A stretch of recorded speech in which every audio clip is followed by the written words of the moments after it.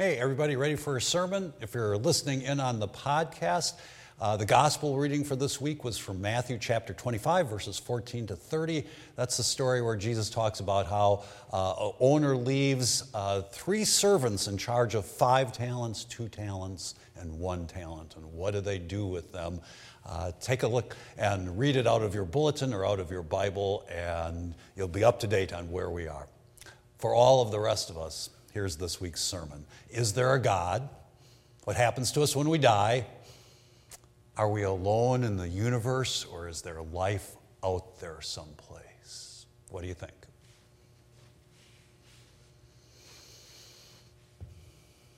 What if I cared and nobody else did? So those first 3 questions, I think those are questions that we as human beings ask a lot. They're the big questions of life, frequently leading to much intellectual debate. But the 4th question I asked is the one that I imagine maybe God looks on us and asks of us, because God is love and created us in love and gave us the capacity to choose love, and yet so often we choose cruelty and violence towards each other. And that's maybe not even the most common thing we do. Maybe the most common thing we do is we just don't care or listen or respect each other. And so God, I'm sure, in a much more personal, non-intellectual way, looks at all of this and says, what if I care and nobody else does? And what's the answer to that question? Does anybody care? I'm sure we all realize we could make a list a mile long, the proverbial mile long, of the cruelties and violences and just the apathy and uninvolvement that is a part of human life. It's a big list. But I'm pretty sure what's also true is that you could make a list 10 miles long of people who do care and do love and are there for each other. I'm quite sure that is a much, much longer list. But it isn't always as noticeable, and it doesn't get as much attention as that shorter list of the ways in which we hurt each other. One of the things that I think is true about the 10-mile-long list of the ways that people do care and love is that much of that is motivated by religious faith and conviction, by religious groups all around our world. But the other thing about it is there are a lot of people who aren't religious at all, and they still do kind and loving things. One of the things that I think is different, though, is that as valuable as those actions may be sometimes, someone does something kind and loving, if it's not connected to a community of faith, for example, a lot of times that's all there is to it. There is that action of kindness and love, and it's certainly significant in itself, but it doesn't plant seeds for something else. But when you have groups of people that do acts of kindness and love, and they have some awareness of that multiplies, and sometimes exponentially so, in acts of goodness and kindness and love and sacrifice. And so there is a power in community, and there is a spread in community. There is a life in community that is unique and powerful. Let's talk about that this week. So this is the beginning of our stewardship appeal for financial support of Unity Lutheran Church in 2024. You all know that our congregation is an alive and dynamic one, and it costs money to run. It costs money to pay a staff, it costs money to maintain our facilities, it costs money to share beyond ourselves with our various partners. And you are an outstanding and generous congregation at doing that, but the need never goes away. It's fresh every year. And so we would encourage you between now and December 15th to pledge financial support of some sort to our congregation. That's a pledge you're making to yourself, not to us, but it has the value of you setting a goal and seeking to meet it in 2024.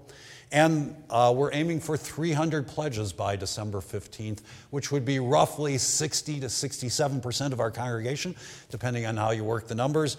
And that would be about in the middle of the range that we've had in the time I've been here, for example. We've been as low as like 48% of the membership pledging and as high as 84%. The 60s are somewhere in between. Perhaps we can do better than 300 pledges by December 15th. Please consider it and do it online or with a piece of paper or one of the paper forms here at church. With all that being said, I think it would be a valuable use of our time to just to reflect a little bit on how when you do financially support our congregation, or when you give of your time or ability here, that it plants seeds that have the capacity to multiply, sometimes exponentially so. And so I actually just wanted to share some examples and actually name names, which is something I usually don't do. And when I name names, I'm going to leave 99% of you out, but I think it is valuable for you to see where some of your fellow members contribute of themselves over time at this community of faith and the multiplier effect that has. So I'm going to start with a portion of our staff, and I'm thinking specifically of our music department, and I'm thinking specifically during the COVID period of time. And I think if you listen to any of our earliest online things, one of the things that was worst about them was the audio. It was just really tough to reproduce music effectively online, especially when we were doing it live. And I think what you'll also remember is at the very beginning of COVID, one of the first stories about COVID spreading was a choir in Washington State where one or two people had it. They practiced together, and then like half the choir came down with COVID. So initially, we in most churches were super careful about musical groups performing in any way. Faced with that challenge, what did the professional musicians at this congregation do? So I think of Molly Poofall-Brown, who directs our choirs and got the program that allowed her to record 4-part harmonies and share that with us as anthems. It was amazing. I think of Stacy Nordmeyer leading our band and having them spread out 20 feet apart in the sanctuary of Christ the King and recording songs, and we still use those songs down to this very day. I think of Janet Day, who I think came into it and didn't know anything really about video editing, but she figures out how to run videos and audio lines and to record musicians separately and then put it all together. We continue to use those recordings in worship. I think of Lynn Key and Greg O'Connell for a lot of our Thursday night prayer services, playing for those services in their living rooms and making it work in ways that everybody was able to appreciate. Rather than, in a sense, giving up or getting worse in the midst of those challenges, here were people who love music, who love the membership of this congregation, and knew how important it was to continue to make music through all of that. And when you give of something here, be inspired by them, because they understood how important it was to give in that particular time. And then just some examples from within our own membership. I think of our properties, and I think of people like David Kanan, who's the chair of that group, Paul Carrolls, who got groups together to reshingle both of our garages this year, Jane Borse, who has repainted every single exterior door at the Christ the King campus so that they are beautiful and inviting. That is a lot of work and time. I think of Colleen King, who's our current council president, but prior to that, she had been the Christian Ed chair, and when we came back from COVID, there just weren't enough people over at Christ the King who were available to teach Sunday school.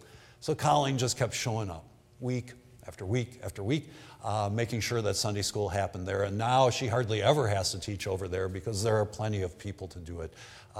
But she was going to make it happen, and she wasn't going to let it drop. What an extraordinary thing for her to do. Think of our communications tech people, Pat Dulling, Ed Dominski, who's the chair right now, Dwayne Moss, Alan Krieger, a bunch of other people. When they donate materials and time to maintain our technology in both of these buildings, if you compare that to what we'd be paying if we were paying outside vendors to do that, it's not even a third of the cost. And they do it with love, and they do it really well. And so their contribution is not just, in a sense, a financial savings for us, but it's investing in the work we're able to do together as a congregation. And I could just keep going and going and going. But I think one last one that I really want to lift up for you is the dozens, literally dozens of medical professionals in this congregation who have volunteered for the Mission of Healing in El Salvador or to volunteer at Bread of Healing or other free clinics in the city of Milwaukee. And amongst those dozens of people, I think of Mike Gutzeit, who's led the Mission of Healing for 16 years at this point. I think of John Ostergaard, who I think ended up being the longest-serving volunteer at Bread of Healing, seeing patients on at least a weekly or on at least a monthly and usually a weekly basis, year after year after year.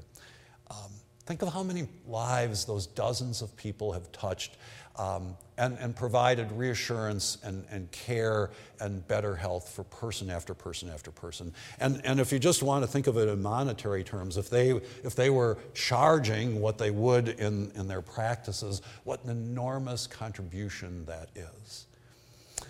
And so this is who we are as a congregation. Hundreds of people who share of their time and their capacity and ability in really specific, meaningful ways, so that when you contribute here, it multiplies. And in fact, every once in a while, it is exponentially so as a blessing to others. Today's parable from Matthew chapter 25 is about all sorts of different things.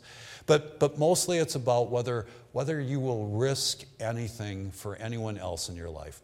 Because a talent, by the way, is a huge sum of money, what a laborer would have been paid for a whole year. Most people never had that much money. And the other thing that's kind of interesting is that the master or the owner in the story is definitely not a God symbol, because towards the end, remember when he challenges the guy who gave one talent? He says to them, at least you should have invested it with the bankers. Well, at that point, Jewish people were not allowed to charge interest. And so clearly, it's a Gentile audience. The master owner is not a divine figure. And he seems harsh. That's the accusation of the guy who buries his talent. But when you read the story as Jesus probably told it, actually the owner of all of this has great trust in the people to whom he gave the talents, and knows that they have the capability of living into their responsibility. And it's the one guy who buries the talent and then, in a sense, blames the owner and says, well, I knew you were harsh, so I just buried it. And I think what Jesus is trying to say to us is I give you your lives, I give you my love, I give you the capacity to share that with other people. And then I trust you to do it. And you really have to go out of your way to not use your love at all in life. You really have to go out of your way to not only use your love, but to bury it in the ground and then blame God for somehow being the cause of your own spiritual malaise or whatever it might be. Jesus is just saying to us, you can do the littlest thing. I know you can. And every once in a while, you will do amazing things on behalf of the kingdom of heaven.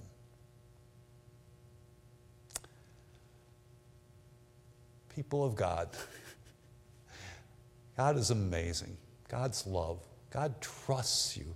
God gives you talent. God gives you responsibilities. None of us want to bury it in the ground. None of us want to blame God for our own mistakes and failures. And so we don't.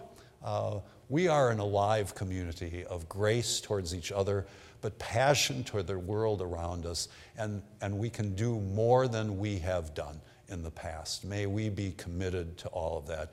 And may we also be standing there every once in a while where the divine voice kind of wonders out loud, what happens if I care and nobody else does? But the truth is, there's a list of people 10 miles long who do care. You're, I trust, on the list. And I trust when God asks that question, God settles back for a moment and understands the answer. What if I cared and nobody else did? God only knows. Hey,